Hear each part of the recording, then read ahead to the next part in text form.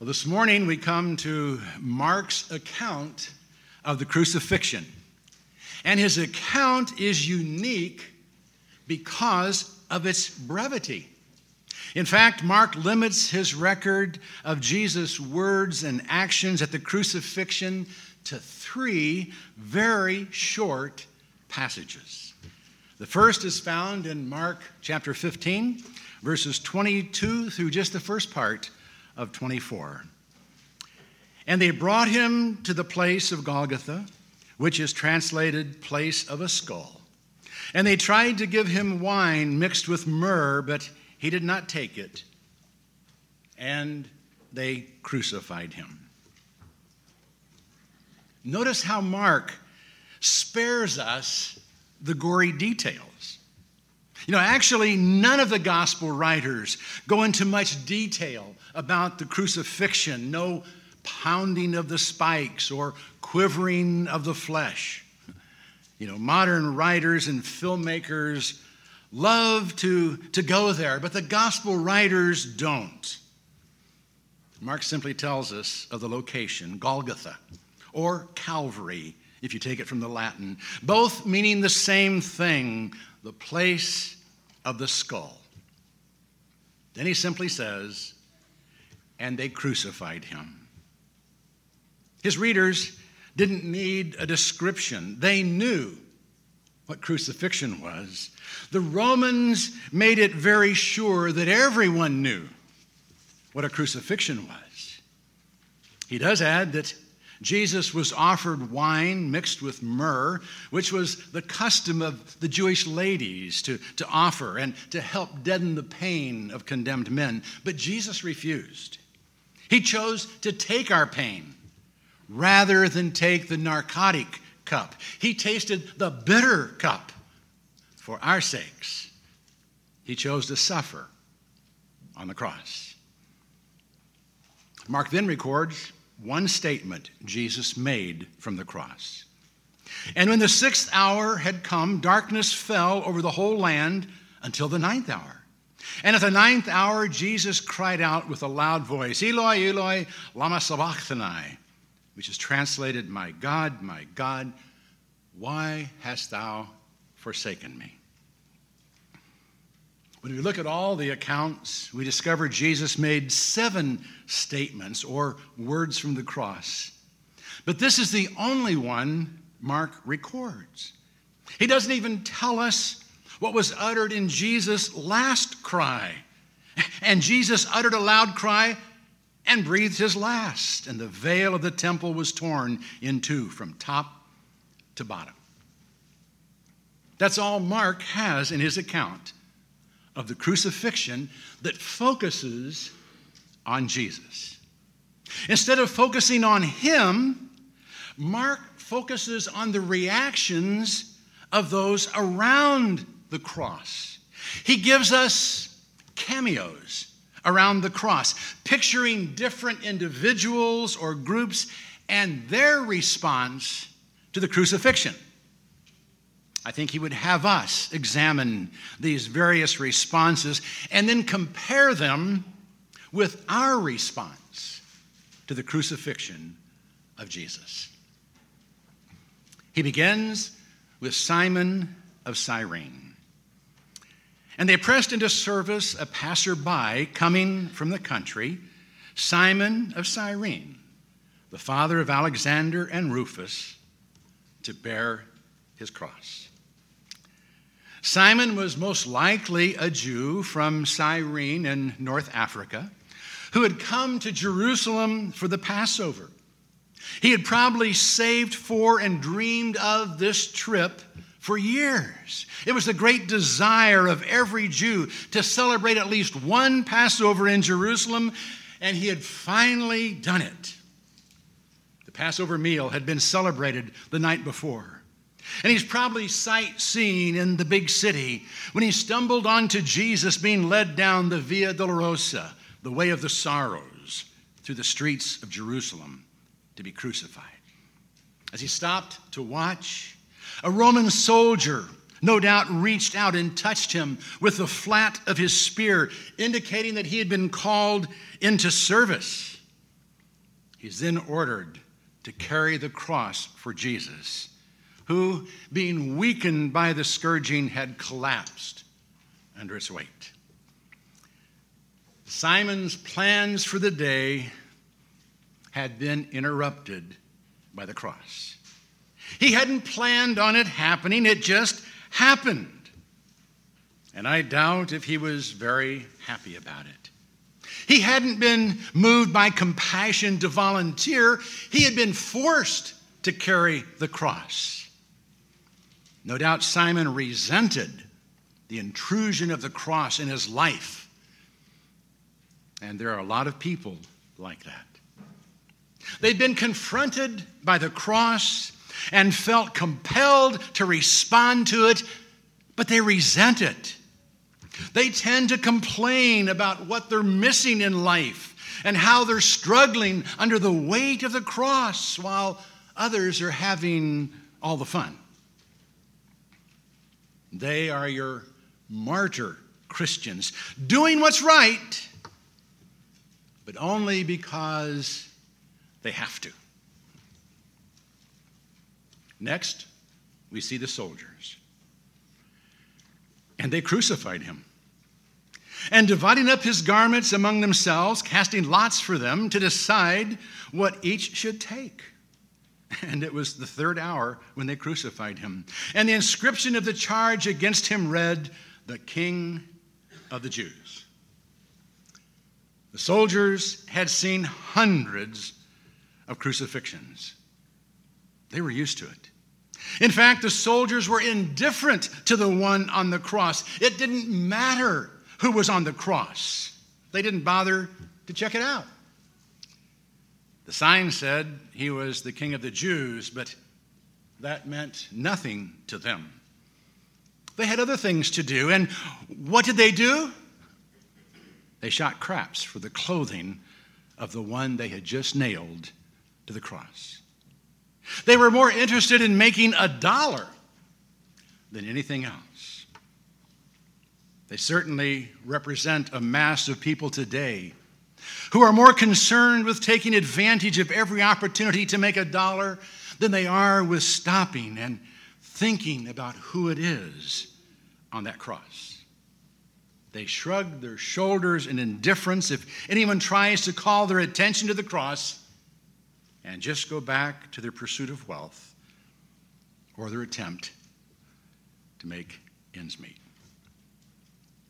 They're more concerned about the value of garments than the value of the man on the cross. Then the robbers. And they crucified 2 robbers with him, one on his right and one on his left. And the scripture was fulfilled, which says, "And he was numbered with transgressors." And those who were crucified with him were casting the same insult at him. The robbers were condemned to die, just like Jesus. And they saw Jesus as merely another condemned man. At that point, they could see no difference between him and themselves. He was nailed to a cross, just as they. He had made some pretty fantastic claims, but here he was in the same boat they were in. They thought he was as helpless as they were. He seemed powerless to do anything about their situation, so they insulted him and jeered at him, just like the crowds were doing. Many people respond like that to the cross. They see Jesus nailed to it and hear of all the claims he made, but see him doing nothing. They look at the world. It's been 2,000 years since that day, and people still hate and kill. And things look no better now than they did then. They see him through the narrow eyes of their experience and say, "He can do nothing for me." So they never ask. But as Luke points out, one of the robbers eventually saw through the folly of his response. He repented and by faith asked Jesus to remember him when he entered his kingdom, he received the promise that he would. The passers-by are next. And those passing by were hurling abuse at him, wagging their heads and saying, "Ha! You who are going to destroy the temple and rebuild it in 3 days, save yourself and come down from the cross." The passers-by thought Jesus had gone too far. He'd been all right as a teacher, and he did some good works, but he went overboard, and now he got what he deserved. If he had only settled for being a good rabbi, he wouldn't be in that mess, and they wouldn't be laughing at him, mocking him. You see, they were convinced his claims had been exaggerated. Claiming to be able to rebuild the temple in 3 days, no one could do that. It was humanly impossible. There are many today who respond just like that to our Lord. They think he was a good teacher and a good moral man, but they reject his claims to be more than just a man. They reject the supernatural. No one could rise again in 3 days. So they turn their back on him and walk away, saying, if only he hadn't gone that far, I could have accepted him. And then there are the priests. And in the same way, the chief priests also, along with the scribes, were mocking him among themselves and saying, he saved others, he cannot save himself. Let this Christ, this King of Israel, now come down from the cross so that we may see and believe. The priests were certain that Jesus wasn't their Messiah because the cross didn't fit into their idea of the kingdom. Come down from the cross, they shouted, and we'll believe in you. Even though they had put him there, they were offended by the cross. No savior of theirs would be hanging on the cross. He would be leading them in rebellion and victory against the Romans. There are a lot of religious leaders today who are like the priests, offended by the cross. They accept everything but the cross. They like Jesus' teaching and his moral standards, but they balk at the cross. They want to remove all references to the blood and the pain and just have a nice, seeker-sensitive, positive gospel that talks about good things and forgets about sin and its awful consequences. They seem to forget that without the cross, as Paul says, we have nothing. We're still in our sins, and we have nothing good and positive to talk about. Next, we see the reaction of a bystander. And when some of the bystanders heard it, they began saying, "Behold, he's calling for Elijah." And someone ran and filled a sponge with sour wine, put it on a reed, and gave him a drink, saying, "Let us see whether Elijah will come to take him down." Hearing Jesus cry out, "Eloi, Eloi, lama sabachthani," the bystanders thought he was calling for Elijah to come to his rescue. It was then that someone ran up and offered Jesus a drink. At first, it looks like this bystander was moved by compassion, that he felt sorry for Jesus and wanted to alleviate some of his agony, but a closer look reveals he was just curious. He wanted to prolong Jesus' life in the hopes that Elijah would come and rescue him. The Jews believed since Elijah had been taken to heaven in a fiery chariot, he could return at any moment and help those in need. But the bystander wanted to see that happen. He wanted to see if Elijah would actually come and rescue Jesus from the cross. His interests and actions were governed actually by morbid curiosity. He just wanted to be where the action was. He didn't want to miss anything. There are people who respond to Jesus just because they don't want to miss out on anything. or be left behind. If there's a chance something dramatic is going to happen, they want to be involved. That's a shallow motivation for serving the Lord. At this point, Jesus dies. He calls out with a loud voice and breathes his last. But Mark still has 3 more cameos of people around the cross, pictures of the response to his death. The first is a centurion. And when the centurion, who was standing right in front of him, saw the way he breathed his last, he said, "Truly, this man was the Son of God." The centurion had no doubt witnessed the deaths of many men, but he was impressed by the death of Jesus. He now knew this was nothing to laugh at, as he had earlier done, making light of Jesus' claim, bowing before him in mock homage.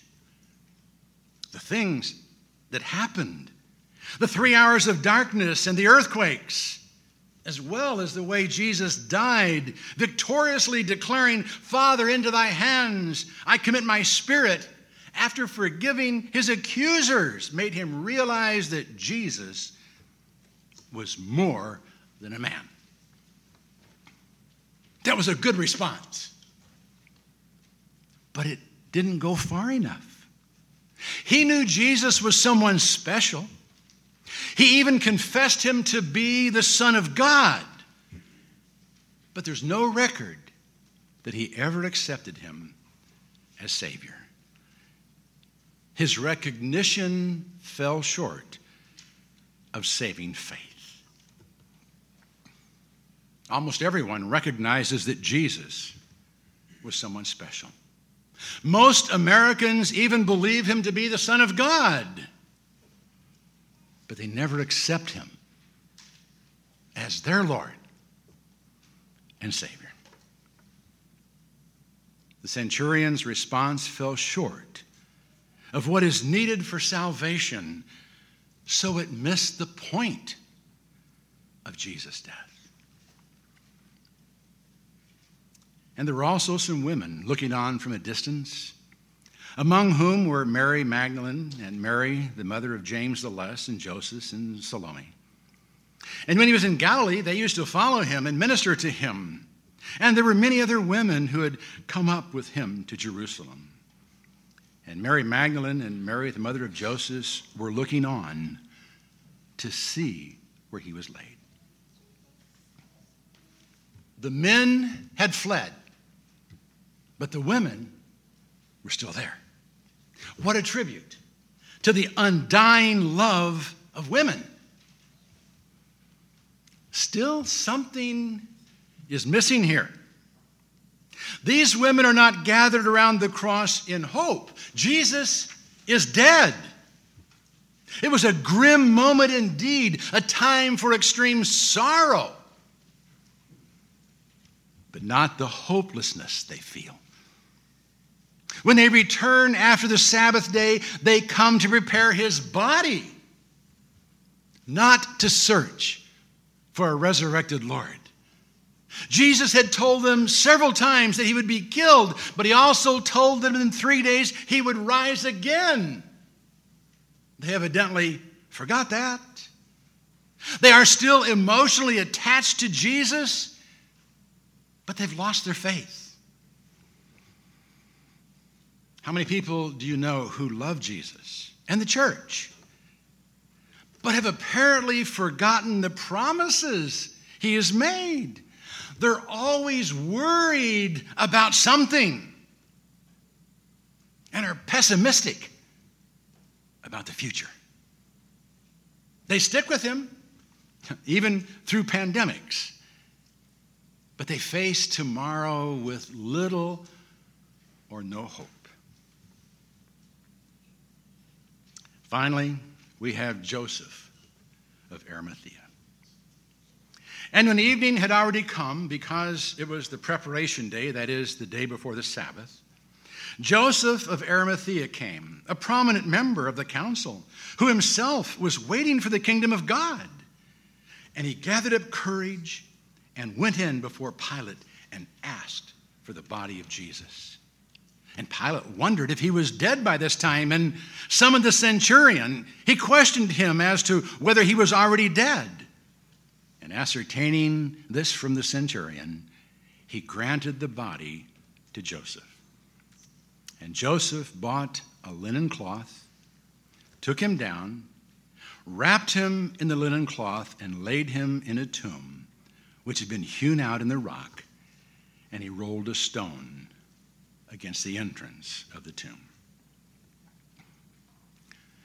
Joseph was a secret disciple during Jesus' life. He was a member of the Sanhedrin that tried Jesus, but he apparently failed to speak up in Jesus' defense. He didn't want anyone to know. But something happened. The cross gave him courage to stand up and be counted.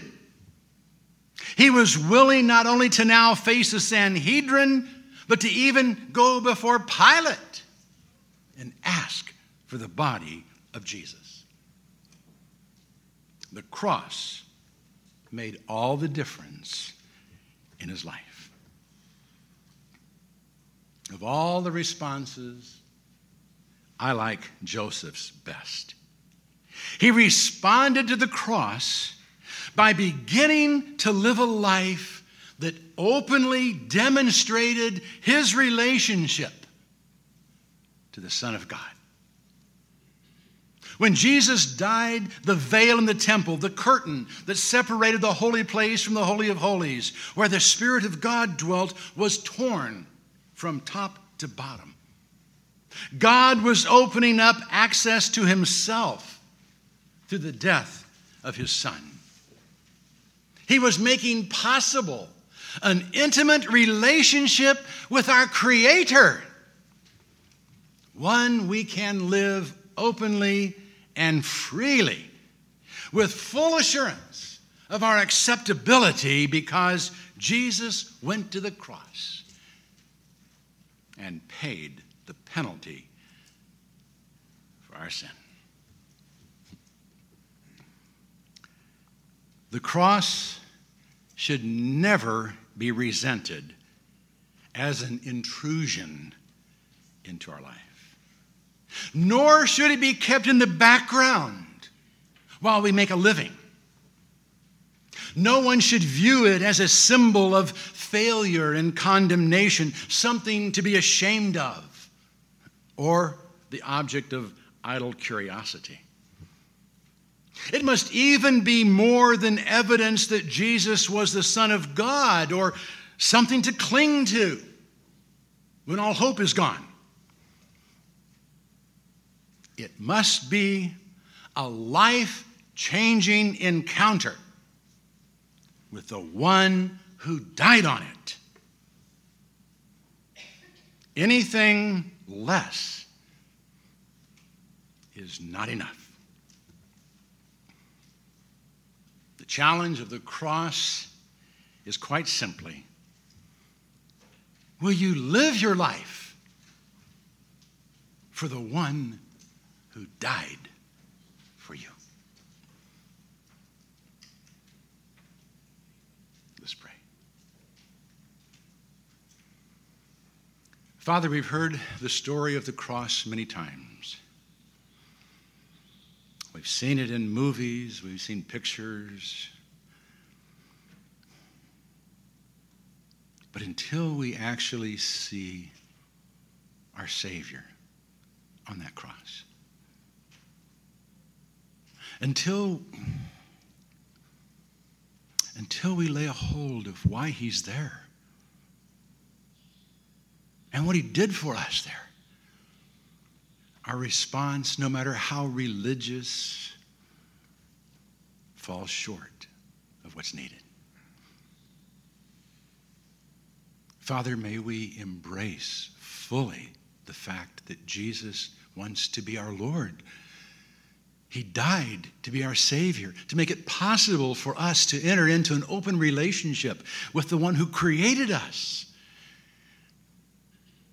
and is even now preparing for us a future that goes far beyond anything we dare to dream about or imagine.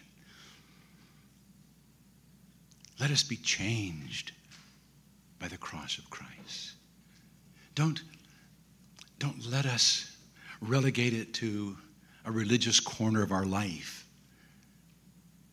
May it dominate us, empower us, and enable us to live a life that honors the one who died for us.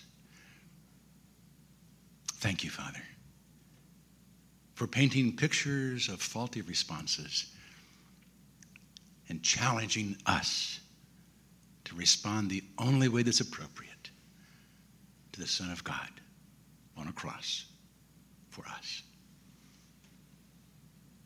In his name, and in confidence of the relationship we have with you because of him, we pray this, and we say, so be it. Amen. Thank you, Father.